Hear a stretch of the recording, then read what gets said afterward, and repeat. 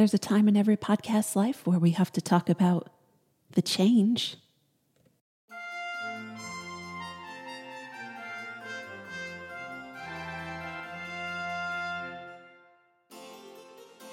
Greetings, Attic Wives and Lit Witches, and welcome to Fuckboys of Literature. I'm your host, Emily Edwards.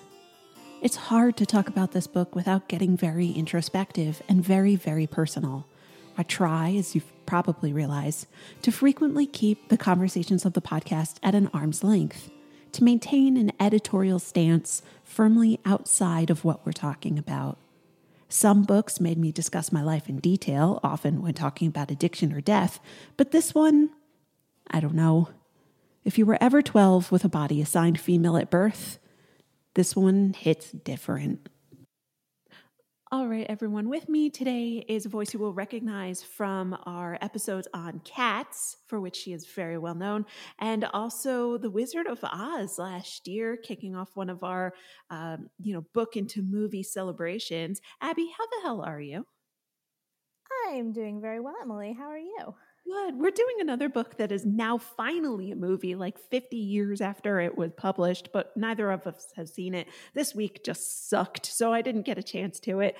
But is this your first time with Are You There, God? It's Me, Margaret? It is my first time, and I'm not really sure why. I'm 35. It was a classic by the time I was old enough to be reading it. I certainly have read a lot of Judy Blume. Starring Sally J. Friedman as herself was a favorite for many years. I think probably I missed Are You There, God? It's Me, Margaret, because I was a pretty advanced reader, and I think that I probably felt that the reading, by the time I was the right age for it, the reading level was, beneath, as it were. Exactly. Yeah, no, that totally makes sense. Like, and also I was like, you've alluded to your parents enough that I was like, they wouldn't get freaked out by the content of it because I was reading Summer Sisters, which is relatively explicit. I think it was just by the time I was old enough to be interested in the subject matter, I was reading more adult books already. Yeah. So I read it this week, though. That makes sense. Like, I definitely got to it maybe when I was 7 or 8. And I remember distinctly taking it out of my local public library. And I was 7 or 8 in I was in the early 90s. So like it was a hardcover book that was definitely the first edition or amongst like the first editions. And all I remember reading it was like, I don't know, I don't know if you know the thing about like the menstrual pads and like the whole book, but like she described like the 1970s like pads, which came with like a belt and stuff like that. Cause I guess 3M hadn't invented adhesives yet that would work for the application. And I remember thinking to myself, like, that seems uncomfortable and not like it was going to work. And then by the time I got my period when I was like in my late teens, because I was a skinny kid, like I was like, oh, thank God they updated the technology. And that was like the only thing I remember about this book at all. Yeah, I had heard that about the periods. And so I was surprised when I read the only edition I was able to find is, let's see, this is the 2022 edition. And they updated it, which I did not approve of.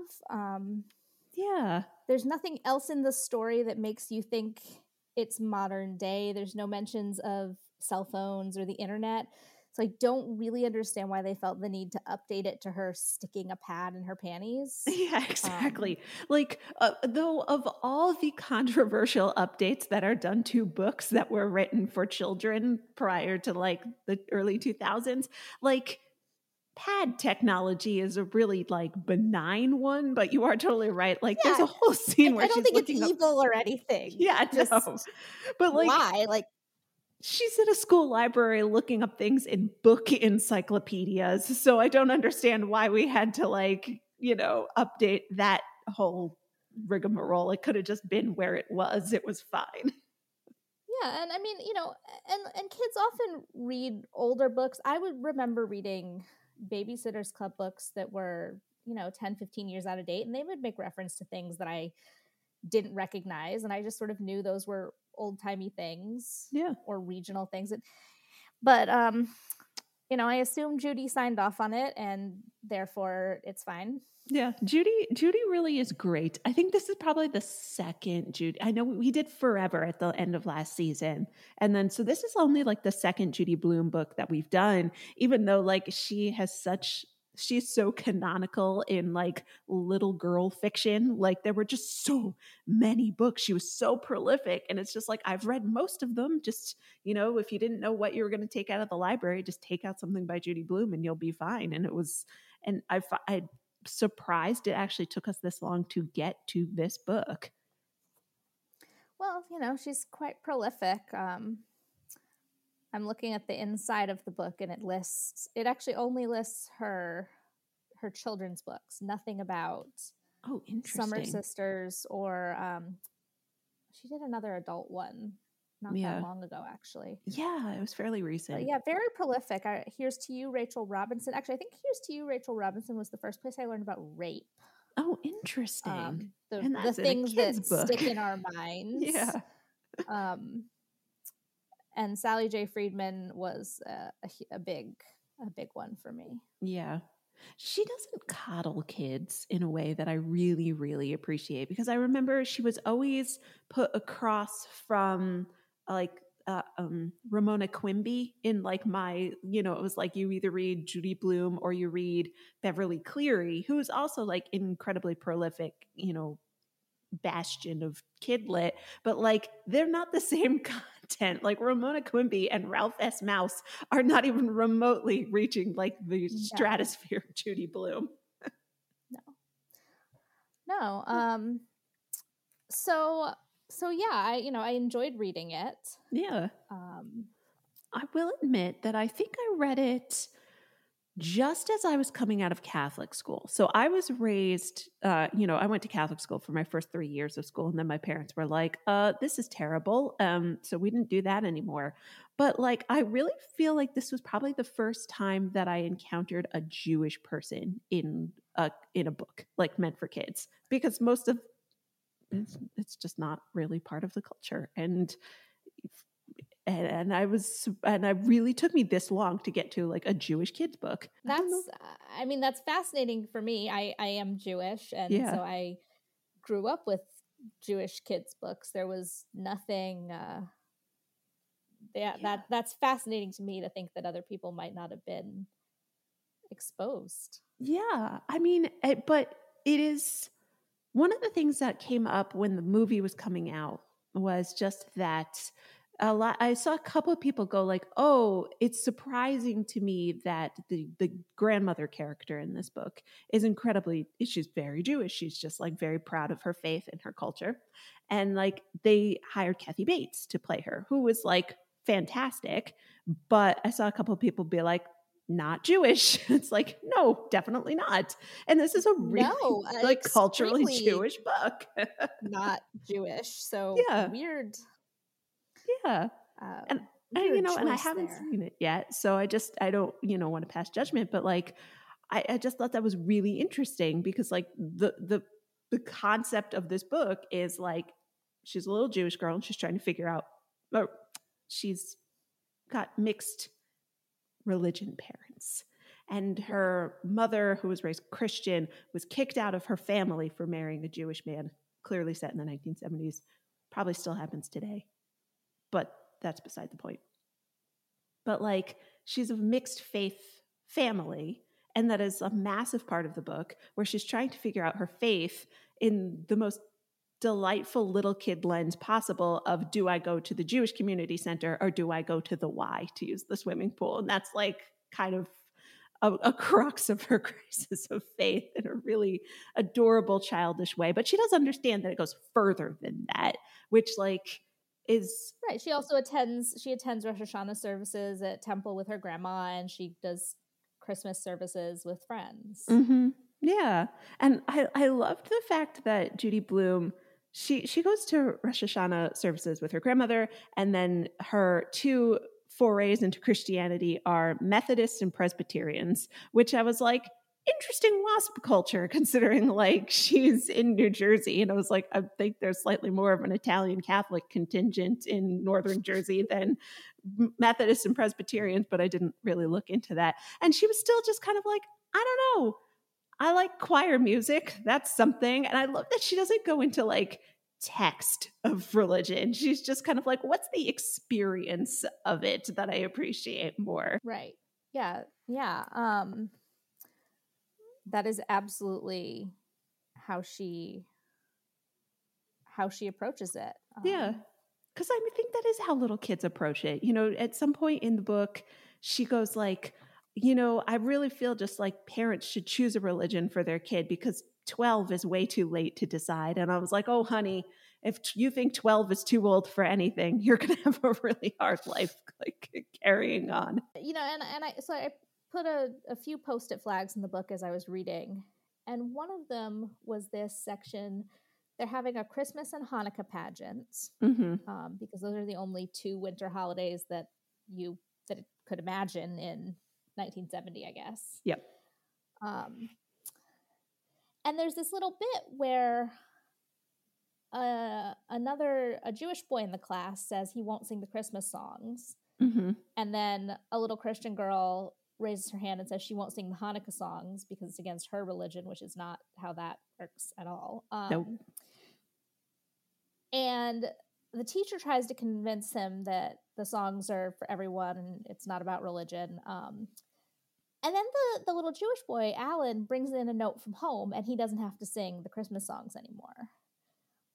And that jumped out at me because that's absolutely the kind of thing my parents would have done and the kind of thing I would have done. I would have been the kid saying, I'm not singing your Christmas songs. And my parents would have been the ones backing me up saying, she's not singing these Christmas songs. Would you like the Supreme Court cases that say she doesn't have to? Exactly. Yeah. But yeah, the book is, it's a fascinating little history piece, and it is such a period piece. It is. Though I will say that like people still don't really know what to do with you if you don't have a religion. Like if you're just kind of like I don't have one, like in certain pockets of the country, like people just are like, what do you mean you don't like celebrate anything? And you just have to be like, I don't really, not at all. Like they try to, that one parent or someone in the book tries to write it off as like Christmas is just like an American commercial holiday. And I'm just like, yeah, no, that's an excuse that shitty people use. I've used it in the past before I fully understood things. And it's just like, no, it's just a shitty excuse. Don't say that. It's horrible. Yeah, I mean, I think that was her mom, Margaret's mom, that they, and it seems like in their case that was sort of the compromise they reached. We'll do Christmas, but without the trappings, without the like, we're not going to go to church, we're not talking about Jesus, we're just going to do a tree and presents. And also Margaret will be heavily exposed to her very Jewish grandmother, who in the book is all of 60 years old, even though she sounds like ancient, and she's not at all. I know. They make her sound like she's this like 90-year-old woman. She's 60. That means she was 48 when Margaret was born. And I was like, I'm 37. In 10 years, I'm supposed to have a grandchild? That is insane. Right? And I mean, my father was the youngest sibling, and he married my mom late. So I did have a very different experience of my grandparents growing up, because I was so much younger than my cousins. That makes sense. So I think it is realistic, but it was, I'm reading about her taking out her teeth and stuff, and I'm like, oh, so she's like, really old. And no. Just dental hygiene wasn't great back then. Just like if you're in the Korean War generation, it was totally understood that you were going to be losing your teeth by the time you were 60. Like it is a very interesting timepiece because like The number of times Margaret gets on public transportation without an adult to accompany her, and it's just like, ta ta, have fun going to Penn Station or the Port Authority. Like, and you're just like, oh no, no, no, you don't do that. Don't put a 12-year-old girl on a bus by herself from New Jersey into Manhattan. That's asking an awful lot. I mean, I feel like it depends a lot because, in New York City, they children do not get school buses to school. That's true. They get public transit, and you do see kids within the city surprisingly young taking themselves to school, and that's just considered normal. Yeah. That's a good point. Um, I always forgot that like she you have to moves think from the about, city to right, the she's suburbs. a city girl, so it's not as, I think she's a little young, but it didn't super shock me because I'm so used to, seeing elementary schoolers taking themselves to school. Yeah. Was there anything in the book that did shock you? Of you were just kind of like, that's not normal for kids, or what was Judy Blume thinking? Um, yeah, I think one thing would be, and I was surprised that they, sort of surprised, though pleased, in that I don't want them to make changes, but Yeah. surprised in that maybe they should have. There's this little bit. We sat around on the porch and Nancy brought us Cokes and cookies. When Gretchen helped herself to 6 Oreos at once, Nancy asked her how much weight she'd gained over the summer. Gretchen put back 4 cookies and said, "Not much." Mm-hmm. And that, I think it probably is realistic for Mm-hmm. 11, 12-year-old girls to be talking about their weight, unfortunately, but it isn't, they shouldn't be. Yeah. They are children. They are very much still growing. Yeah. Like, I agree with you that there was a lot of fat shaming in this book. Like, there's one girl in their class who has developed faster than all the other girls, and they allude to the fact that she's the biggest, both the tallest and probably the heaviest girl in class, and so she's got oh, breasts, she's fully interesting. See, developed. I didn't read it as heaviest at all. Oh, I interesting. My interpretation of Laura Danker was not that she was overweight in any way, but just that she was very developed. Gotcha. That she was tall and, had boobs and hips. Mm-hmm. But I didn't at all think that they were saying she was fat. I thought they were saying she was Curvy, womanly. yeah, womanly. Interesting. Interesting. Like I know I read this from the perspective of someone who was I'm very tall and was always very tall for my age, but I was very, very skinny. So like I didn't have boobs until I was 25. You know what I mean? So it's just like in my mind, the correlation between tall and being developed also goes with just like having a little bit more meat on your bones. So that's one of the ways that I was I read reading it it. from the perspective of someone who, I got my period when I was 11. Yeah. Was I was a double D by the time I was 14. So, Gotcha. and I was also very, very skinny. So that is what I assumed. Oh, that's Although I was never fascinating. tall, and I'm still very much not tall.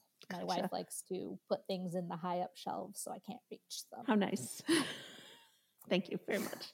But like, no, that's fascinating because like that is something. I mean, I don't know if you can read this as an adult and not put your own perspective of your own like puberty experience on it. So like, I felt really bad for Laura Danker the entire time because like let's just be honest here, Margaret's friend Nancy is a grade A bitch, and like the fat shaming that Nancy does, I now as an adult was reading it as characterization for Nancy just being a stone cold bitch, but I don't think you would glean that as an 8 to 12-year-old person who's reading this book. You would just see it as Nancy is the alpha girl and she sets the parameters for what acceptable femininity is for the class that she's in.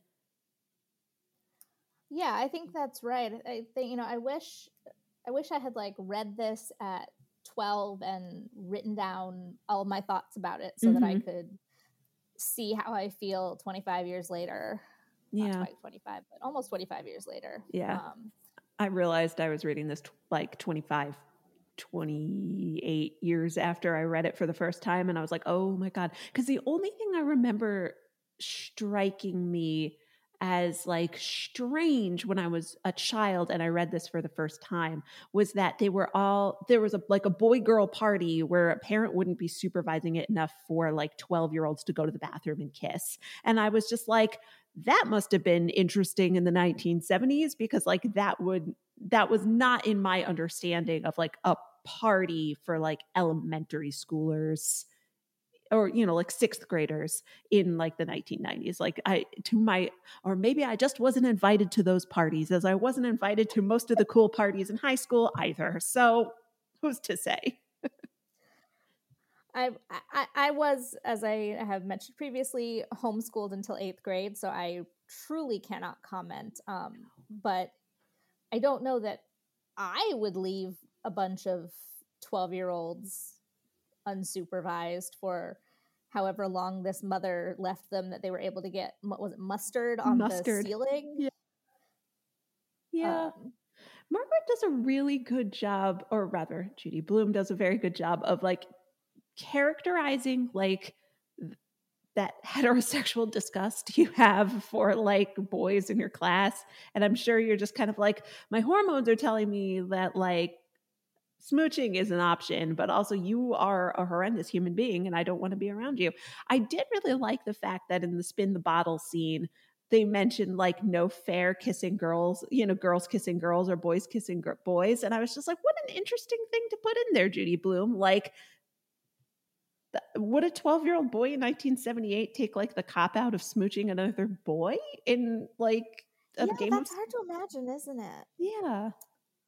I wonder if the kids still play spin the bottle. I feel like the kids these days, or and 7 minutes, and all those games that very much relied on a binary understanding of gender. I would love to know if, in fact, I will probably after this podcast ask Twitter, my source for all knowledge, Yeah. uh, if the kids these days still play those kinds of games, or if it's too complicated now that they understand there's more than two types of kids, or Yeah. I remember I went to a very queer college and I remember playing spin the bottle like in someone's dorm room for like 2.5 minutes, where it was just like anybody in this room could smooch anybody in this room and it would be like absolutely fine and no one would squeal or do anything. And it's just like, and I feel like spin the bottle really kind of got shaded out in the history of time because nobody really cares anymore. Also, it's just no. kissing. Who cares? Well, it's a big deal when you're 12, but That's true.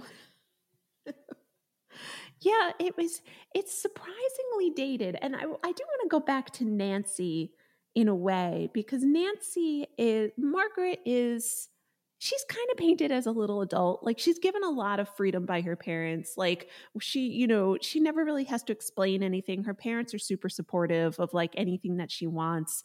The only thing they actually freak out about is the idea that she might want to participate in religion when they've raised her to basically not participate in religion or participate in all religions. And Margaret is just, she's got a very level head on her shoulder where she's just kind of like, that seems stupid, but I went along with it anyway because, why put up a fight? And it's like, okay, maybe get a little more skin in the game sometimes. But like Nancy, who is her neighbor, she lives down the street in the little, subdivision that they live in. And she's just a grade A asshole, if you can say that about a 12-year-old girl character, because she really is just so, like strictly confined to acceptable and unacceptable, behaviors for girls down to the boy book. We all have to wear a bra. We all have to like, have fancy names for ourselves during our like secret club. And it's just like, this is too much. This is awful. but I also felt sorry for Nancy because, I mean, so they get the permission slips to watch the sex ed or the menstruation video, I guess it Mhm. is. Actually, they don't get permission slips. The permission slips, I remember this, are mailed to their parents. So Yeah. like we didn't update it to be they uploaded it to the e-learning platform. They're Yeah, or emailed mailing it or these slips. yeah. Yeah. And Margaret's like, I already know all of this. Mhm. And her mom explains that yes, because we're good parents, but some people have bad parents, and so they need to get this education at school, which is very much still true, although kids now have many other sources of knowledge Mhm. outside of school and parents that they didn't necessarily have. And I feel like my sense of Nancy overall is that she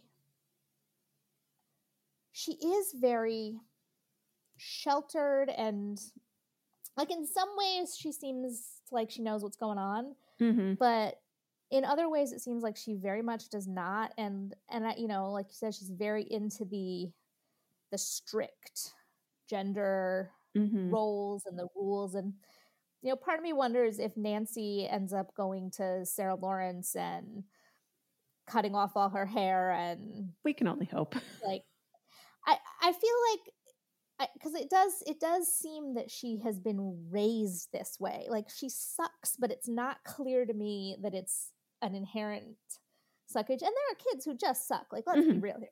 There are kids who are real little assholes, and it's nothing to do with their parents. It's just who they are. Mhm. Um, But but Nancy, I'm not so sure. yeah, there's a couple of allusions to like families hiring help now and then, whereas like the party that she goes to, the mom has a maid, whereas like Margaret's family hires a maid like to work one night when they have a dinner party and things like that. And I feel like Nance, they're living in this world that I don't know. Like, obviously when I lived in LA, I knew rich people who had cleaning ladies and stuff like that, but nobody had like live in help or help every single day. And so like I'm aware of it now as an adult, but when I was a kid, like nobody I knew had cleaning people or household help or anything like that. Like everybody mowed their own lawns. It was just a straight up like middle to lower middle class existence. And it was, so I don't think I quite internalized like how weird it was or how much of a marker it was that so many people in this book had hired help or household help and things like that. And Nancy definitely now as an adult having this perspective is definitely one of those girls who was raised to marry wealthy, to like the things she knows about being an adult and being an adult woman is to please men and to be beautiful and to be an object, as opposed to Margaret, who's just kind of like raised to be a human being, and the other girls in their little club who are kind of just like raised to be people. Whereas Nancy, I got the impression that she was raised to be something to someone else. Yeah, I think that's a good reading of Nancy, and that's why I And deeply feel icked out by her. Like some empathy for her, because this is how she's been raised. And it's 1970. We're about to Things are really kicking off. I think it would be fascinating to see where Nancy is in a decade, mhm. and see if she has followed the path that was laid out for her, in Mhm. which case, Yeah. or if she has said, this sucks, women's lib, burn the bras. Mhm. My women's She's history at professor once mentioned Barnard, in my unit, nope, bras were burned, Exactly. except in like specific protest. But Yeah, yeah. no. I mean, she is truly one of the most reprehensible people in this book, just simply what she did to Laura Danker. And like we've alluded to Laura of just like they're in this little sixth grade class, they have a male teacher, and Nancy immediately starts saying the male teacher, who's like a first year teacher, won't even look at Laura Danker because she's got boobs, and immediately sexualizes this poor girl, and then starts a rumor that poor Laura Danker, the only person who has boobs, goes behind the grocery store with Nancy's older brother and his best friend to like do stuff, air quotes. And that's like, Nancy, fuck all the way off. This is evil. Oh yeah, when the stuff about, I'm sure the teachers looking at her like, this teacher does not see Laura Danker as a sexual object just because she No. has boobs. Like, I don't look at 12-year-olds with boobs and go, "Oh yeah, that's a sexual being." Like, No. that's 'Cause they're not how 12. grown-ups think. But I do think it is really plausible about how kids think. I mean, I remember the things that I would say at 13, 14 that were so much more mature than anything I was actually ready for. Mhm. Things that I thought I was supposed to say, um Yeah. and I don't want to come off like a total Nancy defender, because I obviously what she did to Laura is really awful. Yeah. um but I just, I don't know, there's something that makes me wonder Yeah. How would if she she even has potential to be someone else. Yeah. I just don't And know. what does she see from her mom? Is this the way her mom talks about other women? Yeah, like, Because, like, if so, yeah, I guess it makes sense. If this is what she sees and hears, then that's what she's gonna do, which doesn't make yeah. it okay, but at 12 does make it, you know. Yeah, because I was raised by a mom who was absolutely prudish. She was awful about discussing things like sexuality and bodies and stuff like that. She was just a massive, massive, massive prude, still is.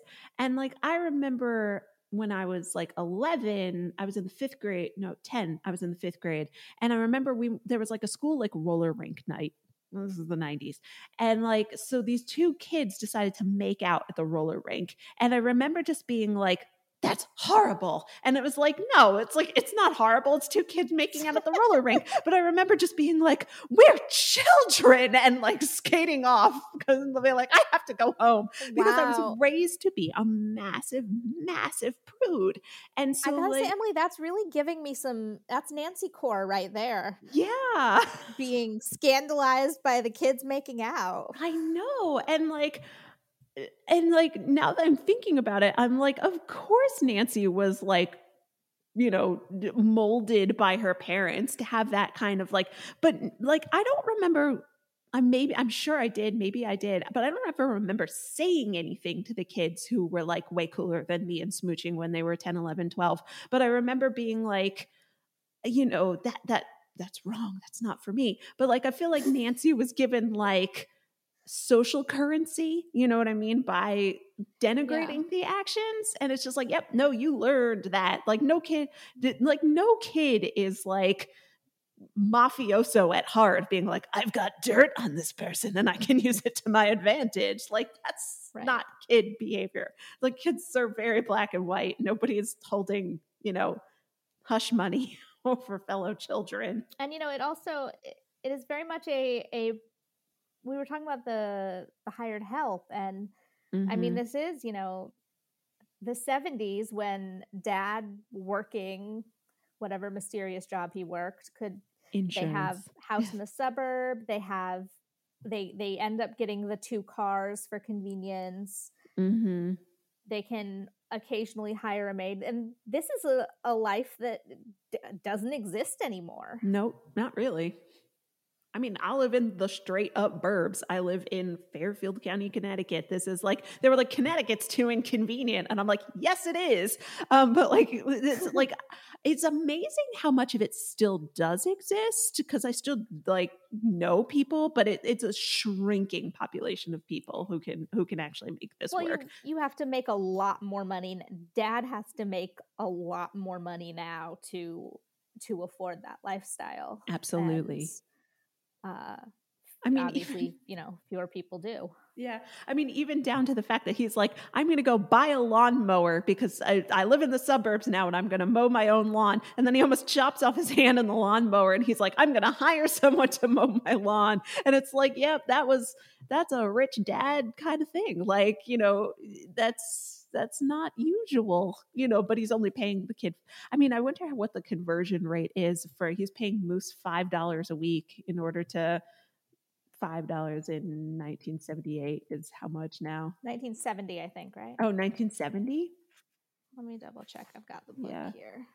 Copyright 1970. Copyright renewed 1988, the year I was born. Wow.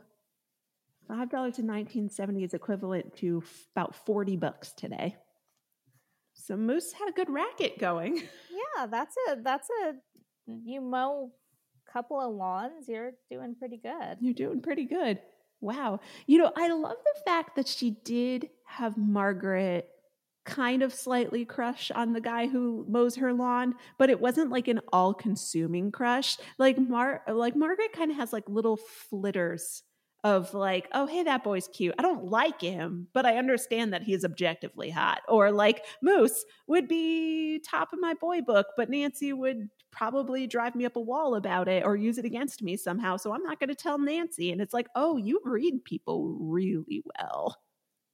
Well, I think that's often how, when you first start getting crushes, even when you first start getting a new crush, I remember my ex that, we started as friends, and then I remember one day sort of realizing, oh, you're thinking about responding to her email an awful lot. Yeah. And you're really excited to get home and see what she said to you. Do you like her? And I did like her, and it didn't work out, but I think that is such a realistic portrayal of when you are first starting to get feelings, and in Nancy's case, probably the first time she's ever had feelings for someone, and so you don't even have anything to compare it to. Yeah, it's true. It's true. Like I love it's very interesting, like the depiction of the conformity that happens in the group of four girls, where it's like Nancy's decided that they have to confess their crushes to each other once a week. And it's just like, first of all, I don't think my friends and I did that to anybody, but that's just bizarre. But like Nancy's decided they're going to do this. Again, Nancy's going to be like a mafia don by the time she's 25, I think, the way she's like gathering information on people. But like they all kind of came to the mutual conclusion without talking that this one boy that's objectively handsome has to be at the top of the list, because any deviation from that would be like dirt to use against you, or like a source of like mockery. And I'm like, how is everybody trained to do this? Because I do remember doing that. It's like, it's weird. Yeah. I mean, is it, we certainly had the magazines, Cosmo Girl, YM, Jane was a sort of wrapping up when I was that age. I wonder if, did they have the same? I'm sure they did. They had, these are the boys who you saw on the covers of the magazines.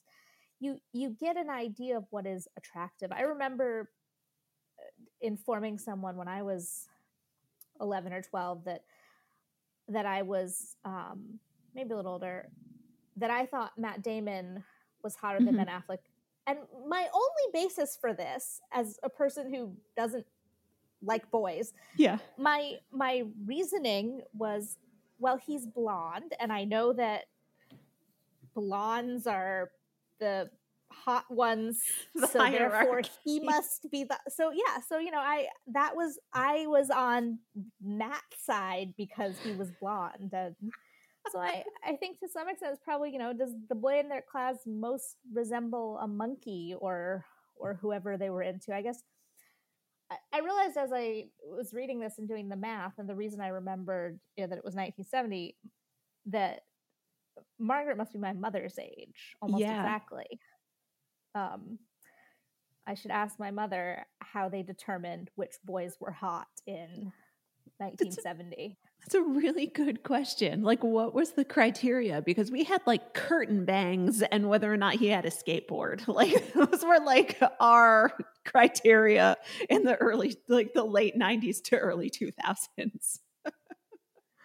Oh God. I don't like thinking about this time in my life at all. I really don't. I had such an awkward, like you had mentioned earlier, like you got like the birds and the bees talk before you went to school, and like some kids didn't get that. Margaret got it at home, and her mom's explaining that, like, the school has to do it because some kids parents won't, and my parents wouldn't. My parents refused to talk to me about things like that, and I was just the most awkward, like, naive child in the world. And like books, reading, honest to God, reading this book makes me like humiliated for how like naive and dumb and judgmental I was when I was in middle school, and like well into college. I want to say that I was just kind of like scared of everything. And it didn't come from a place of religion exactly. My parents weren't like big old fundamentalists. It was just like that was something you do not discuss. And it was just like I was the most awful person. And like I really wish I was raised with like a lot more of the fluidity and grace that Margaret got, because like everybody in her life loves her no matter what. And that's just like a really interesting thing to tell kids, that like, this is a really like weird sort of thing to say, but like a lot of kids will be jealous of Margaret because everybody in her life accepts her, and most of us don't get that. Head over to Hulu this March, where our new shows and movies will keep you streaming all month long. Catch the award-winning movie Poor Things, starring Emma Stone, Mark Ruffalo, and Willem Dafoe. Check out the new documentary, Freaknik, The Wildest Party Never Told, about the iconic Atlanta Street Party. And don't miss FX's Shogun, a reimagining of the epic tale, starring Anna Sawai. So, what are you waiting for? Go stream something new on Hulu. How would you like to look 5 years younger? In a clinical study, people that had volume added with Juvederm Voluma XC in the cheeks perceived themselves as looking 5 years younger at 6 months after treatment. Look younger, feel like you. Add volume for lift and contour in the cheeks with Juvederm Voluma XC. Reverse signs of aging by adding volume to smooth laugh lines with Juvederm Volure XC. For important safety information and to find a licensed specialist, visit Juvederm.com. That's JUVEDERM.com. Not for people with severe allergic reactions, allergies to lidocaine, or the proteins used in Juvederm. Common side effects include injection site redness, swelling, pain, tenderness, firmness, lumps, bumps, bruising, discoloration, or itching. There's a risk of unintentional injection into a blood vessel, which can cause vision abnormalities, blindness, stroke, temporary scabs, or scarring. Talk to a licensed specialist to find out if it's right for you. I think thinking about parents, and one thing that is so impressive and that Judy Blume does so well is I can imagine. I want the story of the girls in 10, 15 years. Mm-hmm. I also want the backstory of her parents getting together. No I also lie. certainly want her grandmother's whole life. Would Mm-hmm. love give grandma a spinoff. No But lie. her parents, what we know about her mother is she was raised in Ohio, I believe, Mm-hmm. by evangelicals, it seems Yes. like. And somehow she met this New York Jew Mm-hmm. and married him. Mm-hmm. And I think that it's not surprising that someone who would go that far out of her own comfort zone would be the kind of parent to talk to her kid about sexuality, because she clearly was raised in that way and said, oh, this sucks. I'm not doing this to my kid. Mm-hmm. Bye. Yeah, there's a scene at the end where Margaret's mom's parents come to visit, and it is deeply uncomfortable.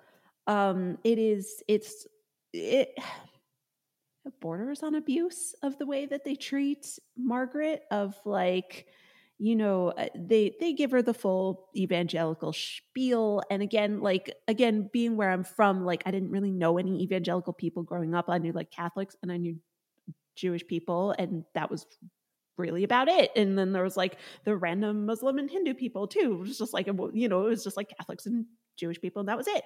And so like, like they really start going in on the, like, she's wearing a big bedazzled cross. She's really like, the grandmother is like, well, when you start going to church, you're going to, and I was like, oh, I didn't realize like how casually awful this is to have this happen to you all that often. Like it didn't work like that. That was one of the scenes that I flagged near the end of that chapter, right when they're starting to, they have a quasi pleasant dinner, Mm-hmm. and then the grandparents start getting into it. I flagged that because I lived in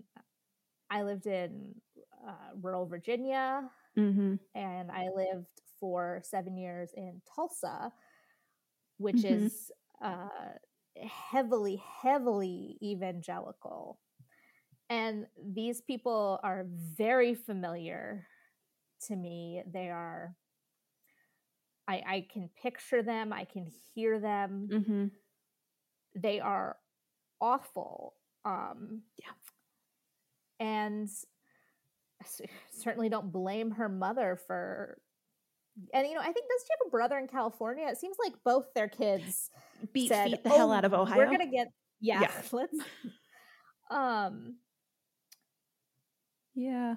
Like I didn't But I do think experience this until I was in my late 20s, like until I got with my husband, because his family is very evangelical, and they were like, when can we send you a Bible? And I was like, read it, don't need it, thanks. Like, they didn't like that very much, but I was a real person by the time I experienced this and had no Right. problems pissing them off. But like 12, you don't know how to fend this off. You can't fend this off. You don't have the toolkit for that.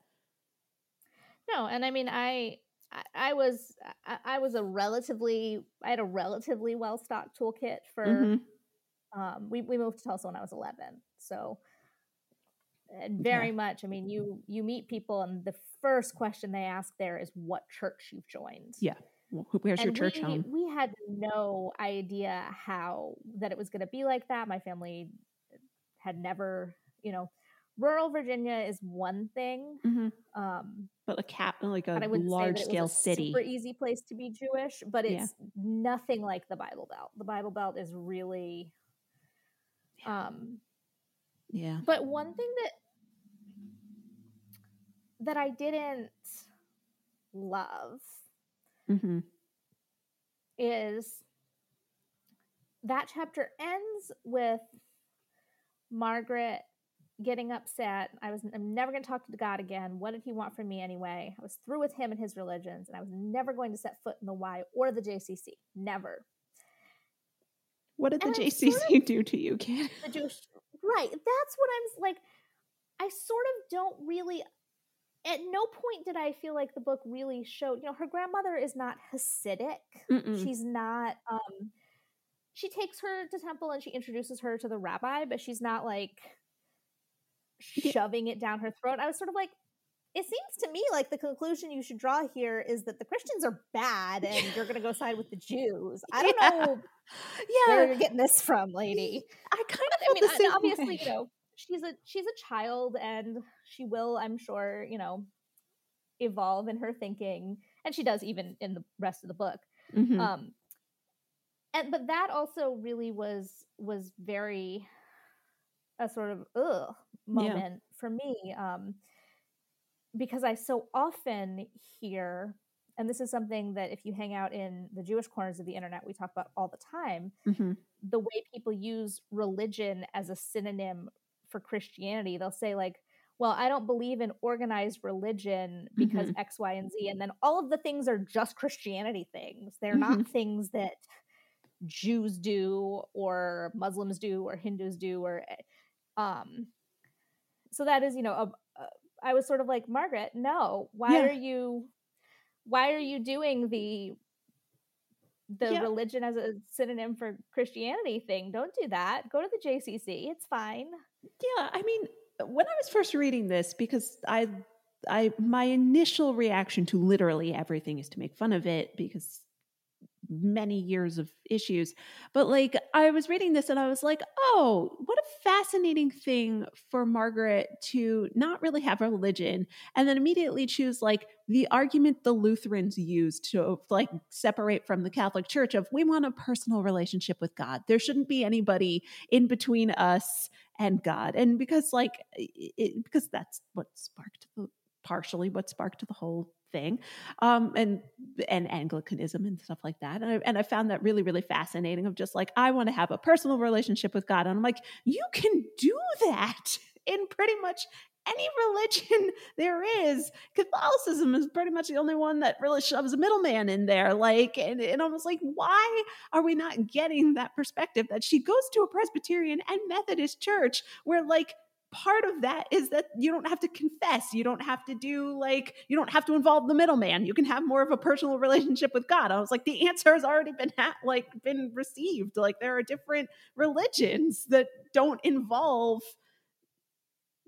you know, attaches in order to, or embassies in order to make this happen. Like it exists. And I understand, It again, this is a does. book for children, but like it's really too broad strokes for having a theological book. And you know, I would love. I mean, I purposely didn't Google like any interviews with Judy Blume about the book or anything because I didn't want that to inform our conversation. But I am curious to read what else she said about it because yeah, I mean her grandmother is quite Jewish, albeit in a secular New Yorky kind of fashion. She's Absolutely. going to the deli. Yeah. Goes to Florida in the winter. It's like Meets a Mr. Mrs. Maisel Binneman. depiction of Jewishness. And it's just like, oh, that's interesting. But her dad must have been born, you know, I feel like we can guess within 10, maybe 15 years. No, her dad must have been born. Sorry, I'm trying to do math, which is not my strong I'm point. trying to do math also. I'm trying to speak apparently. I bit my lip yesterday, which is why I have developed a random list. Yeah, so if Margaret was born in 58, let's just assume her parents were very young when they had her, maybe 20. Just be generous and say 20. You know, so maybe her parents were born in the early anywhere in the 30s. That's where like her parents were So born. it is, you know, I would love to know more about her father's relationship with Judaism, because that's a charged period, and this is, I think this may be the only post-World War II book about Jews I've ever read that doesn't mention in any way, as far as I can tell, the Holocaust. At all. There is no allusion to it. And that, I mean, it's actually, and I've, you know, done some reading on this too, just the extent to which you cannot fathom Judaism without the Holocaust at this point. It's not, so much is wrapped up when a third of you are wiped out. Like, yeah, it's such a big thing. And I assume Margaret's aware of it. I would have to think that she would be. I would have to think that grandma's down there in Miami Beach with survivors. I visited my great aunt in Miami Beach and there were survivors there. Yeah. So I'm, you know, that was the other piece that felt so odd to me, that was just completely missing. There's never, if nothing else, that grandma never said, you're really gonna raise this child non-Jewish. You have a responsibility to repopulate. And it's so funny because starring Sally J. Friedman as herself is all about the Holocaust. Yeah, it is. That's what it's about. Yeah. So I certainly don't think that, you know, I don't think Margaret is Judy. I don't think that Sally is Judy. I think that Judy is an unimaginably talented human being who has created these characters. Mhm. But that did sort of ring a little false to me, that nobody ever made an allusion even. Yeah. Because they make many asides to the fact that Margaret's parents don't want her hanging out with her Jewish grandmother anymore, and that they are trying to like separate, Margaret from her grandmother in a way that seems really, again, frankly grotesque, of like, you've separated Margaret from her Christian grandparents because they are overbearing and incredibly, they disowned their daughter for marrying a Jewish man, and like they were incredibly cruel to their son-in-law, and that's actual abuse. That's like actual straight up terrible things, good reasons to remove your child from the presence of their grandparents. But like you said, like her Jewish grandmother never says anything really about religion aside from like, I like my faith and it means something to me, and it would mean a lot if you were also involved in something that is, incredibly close to my heart. And that seems like also a good enough reason to remove Margaret from the presence of her grandmother. And it's like, those two things are not like the other. What the fuck is wrong with this? Like, Yeah, what is the deal like, what is the, I mean, maybe it was just that grandma, we're seeing her through Margaret's eyes. true. And I can confirm my grandparents could do no wrong in my eyes. Maybe for all we know, grandma's super overbearing, and so they moved to Jersey so she would stop dropping in on it. We don't know, but it is a weird thing, and I do wonder, about the choices that her father made. Margaret's parents come across as like real internet atheists, like 50 years before that was even a thing, of just like you were saying, like, oh, all organized religion. It's like, no, that's just toxic, oppressive Christianity, actually, as America knows it, not all organized religion. And again, I will fully admit that I pulled this shit too. And I said a lot of those internet atheist things too. And I regret it. And I've grown beyond a lot of that. And I'm trying to, expand my mind to like, faith. Because again, raised Catholic during the entire priest scandal. So that got yanked, like structure that I knew got yanked away from me at a really young age and stuff like that. But like, again, this book really positions just like casual practicing of Judaism as the same thing as like oppressive, right, patriarchal like, arms of Christianity. Grandma didn't disown him. Grandma No. didn't say, you married a shiksa, I never want to see you or your child. Mm-hmm. Like, and I don't believe that grandma's like, my guess is she goes to temple for Rosh Hashanah and Yom Kippur, and she probably does Hanukkah and Passover. That would be my sort of assessment of her. Probably doesn't eat pork or shellfish, but doesn't have two sinks, kind of. Yes. And it's like, it's fine. It's not that deep. I mean, at the end of it, Grandma's got a boy toy. Like, Grandma is like super surprisingly progressive for a book that takes place in 1970. Grandma so badly. I need to know everything about her. She's Love just this woman with her Lincoln Center tickets and her boyfriend, Mr. Binneman, rhymes with cinnamon. She's like, I gotta introduce my Florida boy toy to my son when I get back up to New York. And I'm like, get it, Grandma? Like, her hair's a different color Right? every time Margaret sees her. She's got fabulous outfits. She like goes shopping. She shows up with bags from Bloomingdale's, which is another horrible character, but also like, Grandma's spendy. Grandma's got cash. Like, good for Grandma. Yeah, we love Grandma. Yeah.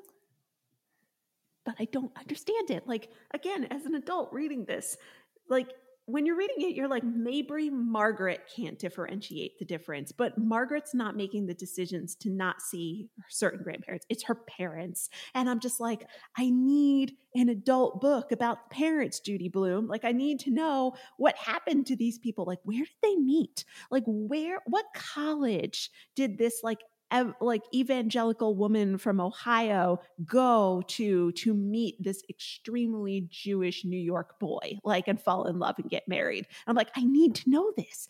I need to know how this happened.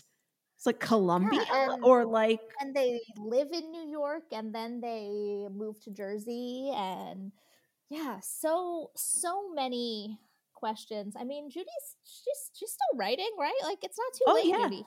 No, she's still cooking. She's do it. Not young either. So I'm going to look that up while I'm talking at you. I want to say she's like 90.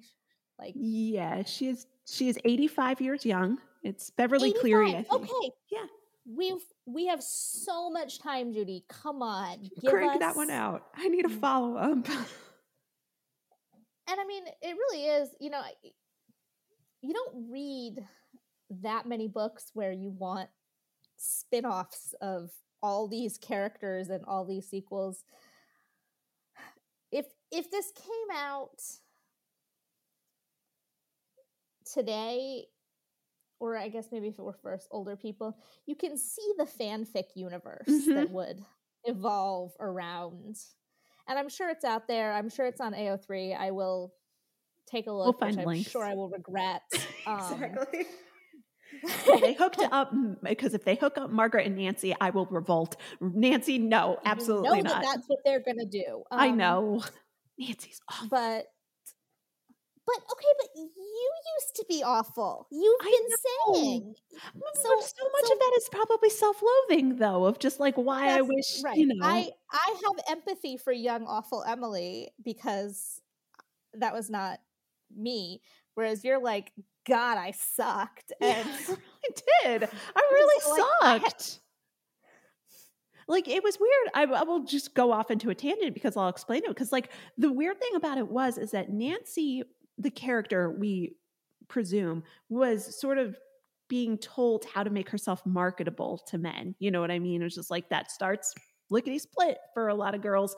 But for me, it was like, under no circumstances should you be like marketable to men. It was just like having boys or men want you at any point in your life. That is the danger. Like, and so if you're like the girl who's smooching when she's 10, like already you're letting everybody know that like you're on the market. Whereas like Nancy was like, I can't wait to be marketable. And like for me, it was like, don't you ever let anybody see you that way, because that's how like prudish my mom was.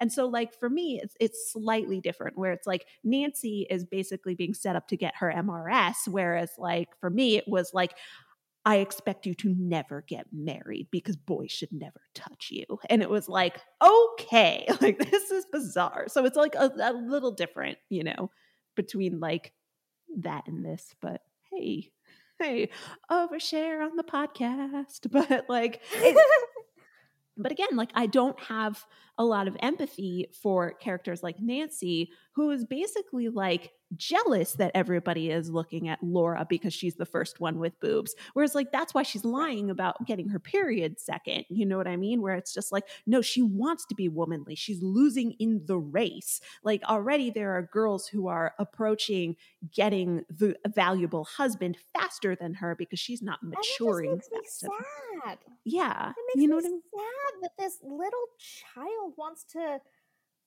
I mean, I was also so excited to get my period and get my bras, and I would count, you know, my little leg and arm and pubic hairs, like, ooh, I'm starting. But it was never for me about getting boys or even getting appealing girls. To anybody, yeah. It was, I mean, I think a lot of it for me was that I was a very, very verbally advanced child. I was speaking in complete sentences when I was quite young. And I wanted my outside to catch up to my brain. And I didn't understand that my emotions still weren't particularly advanced. And, you know, and in retrospect, I'm glad that my parents ignored my requests to like have me start taking college classes when I could handle them academically, because Right. even though I could have handled them academically, I couldn't have handled them socially. And I had a kid when I was in college who was a few years younger, and he was a nightmare to work with because he was still like 16 and he didn't have the Yeah. emotions, and but so I was very eager to grow up, but for very different reasons from Nancy. Interesting. Yeah, no, I often, because I dreaded like getting going through the bodily changes. Like I hated it so much. I was already so tall. So everybody like already assumed that I was like much older than I was because I was really tall. Like I was I was very 10. short and Yeah. I was And very tiny. They thought that I was like not eating as a baby, and really? yeah, Yeah. they were like worried that my parents were like abusing me, and they were like, no, she's eat. But luckily I could speak so young that like it was pretty clear I was fine. I was just Yeah. minuscule. You're just Like tiny. my older cousins used to treat me like a doll. They would just carry me around up until I was, I don't know, like 5, 6. I was in a booster seat till I was 10. Like I was a Wow. really, really little kid. Yeah. Oh my And God. that was, it wasn't great. I was 5.5 feet tall when I was 10. That's cool. I'm still not 5.5 feet tall. Yeah. No, like, and again, like, also, I think part of too was like why I dreaded it was that like I had already known so many girls who had gotten their period and had to start wearing bras. And like I didn't until I was in late high school. Like I still don't need to wear a bra. You know, air quotes need to, patriarchally speaking, like wear a bra. I'm just like, oh, flat chested as a board. Like it's just didn't go through any kind of development. So I was always just like, when it hits is like the body I've been living in for 16 years going to suddenly become different. Whereas like, I think if it hits you a little bit younger, like not like awkward young, because, you know, like when you get it in like the 4th or 5th grade, like nobody's set up for that. And, you know, that freaks people Right. out too. It's just like, there's like a happy medium age where it's like between like 12 and 14, where everybody's just kind of like, that's it. And, you know, but if it hits you before or way after, like nobody knows what to do with you. And I was dreading it so much. Like I was just like, oh, it looks painful. And like boobs look like a hindrance. That looks awful. Let's skip that if I can. And it was just like, yeah, because like, I think maybe like because they were so conservative about it in like the 70s, but by the time the 90s came around, like I remember doing like mixed gender like sex ed classes where it was just kind of like this is what happens to everybody, and it was like, oh man, that's bizarre through like the lens of a book that takes place in the 1970s where it's like the girls get a special class and the boys go to gym. Like the boys never really get a conversation in this book. I mean, I assume that the boys are getting a conversation about erections and Yeah. wet dreams, I guess. I I don't, guess. well, we don't know because there's no boy for us to be Yeah. following. We will never know what the boys learn. I also had mixed gender sex ed in 5th grade when I briefly attended Mm-hmm. school, and I already knew pretty much all of the stuff. Yeah. But I didn't know all the anatomical details. Yeah. And I remember being very startled to learn that urine and semen came out of the same tube. I had sort of envisioned like Right. 2 separate tubes, and it was the same hole. Like I Right. got that. I had There a was little just brother. Like I there had was just a changed his hatch. diaper. Like But I assumed it was like, 2 little tubes within the bigger. No, no. all the same. And I was like, oh, well, that sounds gross. Yeah. Yeah.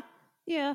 Yeah. I got mixed gender like sex ed in 5th grade, the 6th grade, and the 9th grade. So like they went into detail like as we got older, and it was just like, well, can't look my crush in the eye anymore because things have been ruined. But also like we had a relatively low teenage pregnancy rate. So good on Danbury Public Schools. Like I mean, I remember I also did get my Hebrew school did a little bit of sex ed when we were in I don't know, like 8th grade maybe.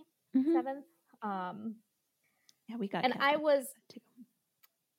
I was in Tulsa at this time, and I remember I was the one who didn't have any hang-ups about any of this and wasn't. Mhm. Um, I remember my classmates would write notes for me to read to questions to the teacher. Like I was the one who was like, "Yeah, I'll read it. Just write it down for I'll me." say Like that's penis fine. in front of everybody. Who Yeah, I cares? don't care. Yeah. I don't have any. No Um, compunction about this and whatsoever. to my knowledge, none of us ended up pregnant. Although certainly I had the public schools were not teaching Yeah. it, and I did have high school classmates who weren't going to Hebrew school, so who Yeah. ended up Yeah. pregnant quite young. So Yeah. Even though my parents pulled us out of Catholic school, I still had to go through all of the steps. And so like I had to go to CCD and I forgot what that stands for. But like by the time I was like making my confirmation and they're like, you're going to get out in the world and you're probably never coming back. And like I can say from statistical experience, you are correct. None of us were coming back. But I remember they gave us like Catholic sex ed too. And it was just as horrible as you can imagine that it was. My favorite was the story of premarital sex is like putting a cat in a microwave. And you might go, Qua? excuse me. What? Yep. Mhm.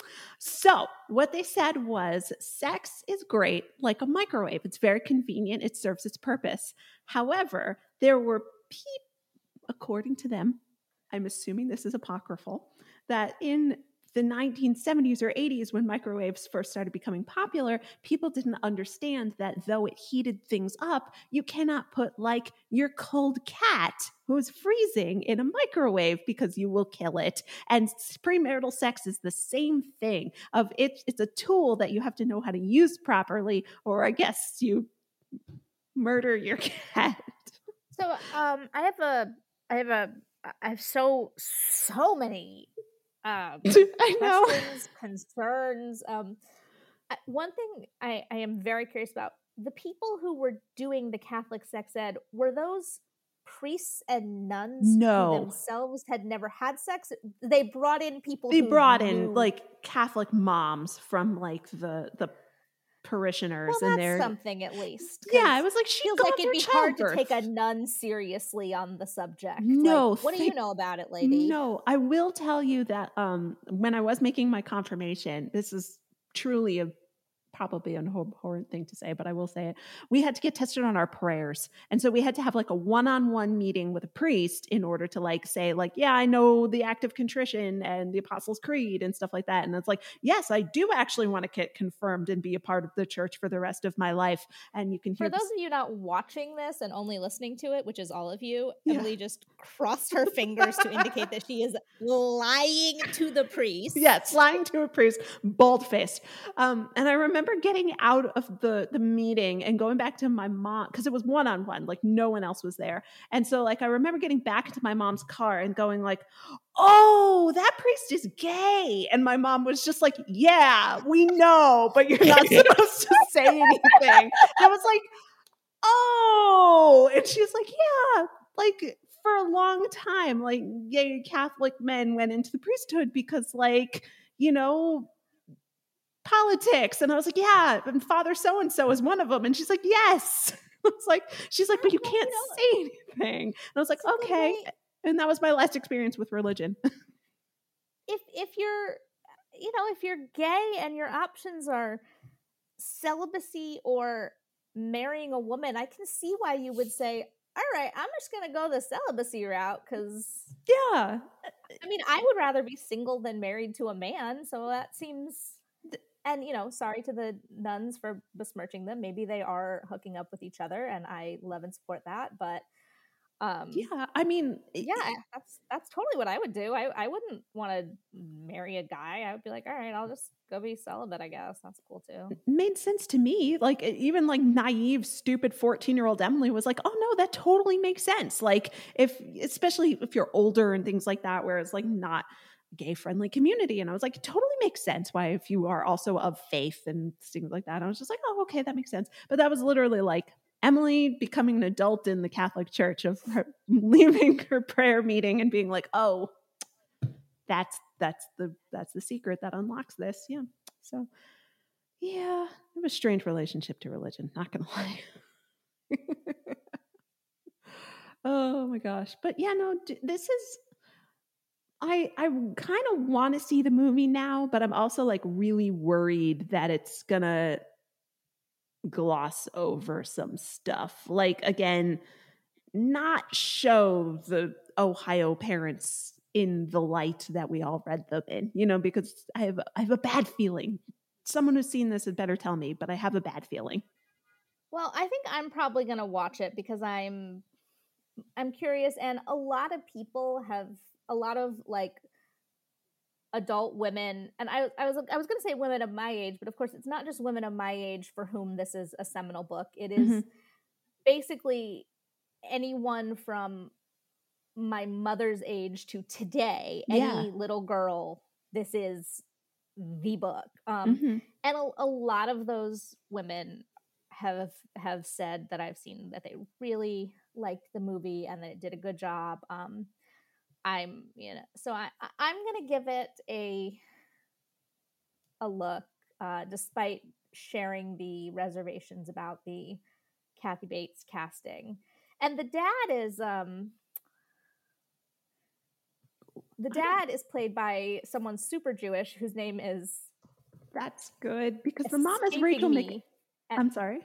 Well, the mom's not supposed to be Jewish, so that's fine. I know it's Rachel McAdams, and she's adorable. So, although Rachel McAdams does have a history of playing Jews, and we are not angry about that whatsoever. Oh, really? I yes. didn't know. When she played Jewish characters before. Oh, right. That movie. Right. There you go. There you go. Sorry. Oh, it's Benny Safdie, who's Thank you, Benny Safdie. Yeah. Right. That movie. I knew it was so. Yes. Also a great book. Would certainly come on to talk about that book any day. Oh, we'll do that soon because I can't remember the title of it to save my life right now. But thank you. Yes. Yeah. Disobedience, or the Ghost Bit book. I don't actually think that happened in the book, but it's a formative and important moment in movie history. Yeah. Fabulous. So if you want to let us know, if you are a 20-something and want to let us know if Spin the Bottle and 7 Minutes in Heaven still exists, Abby's going to talk about it on her Twitter, which is, if you'd like to enlighten everybody. It is at Clap If You Like Me. I am now also on Blue Sky, same handle. I do not have any invite codes. I'm very sorry. Lucky. And yeah, 20-something or a younger. I don't know how young your podcast audience could possibly be. I don't know if the kids do they listen to podcasts. I don't know what they do. I get young. I get older high school. So like it happens. So older high schoolers, if you are listening, we are curious. Let us know. You could, drop an email perhaps. I'm ancient. I need to be educated in these things, and I have no children, so I will never know. I'm out of the loop. So fill me in. Much appreciated. Yeah, but it was wonderful as always. I always love coming and talking about books, which are really one of my favorite things that I almost never engage in anymore because I am too distracted by the internet and my cat and all of the other things going on in life.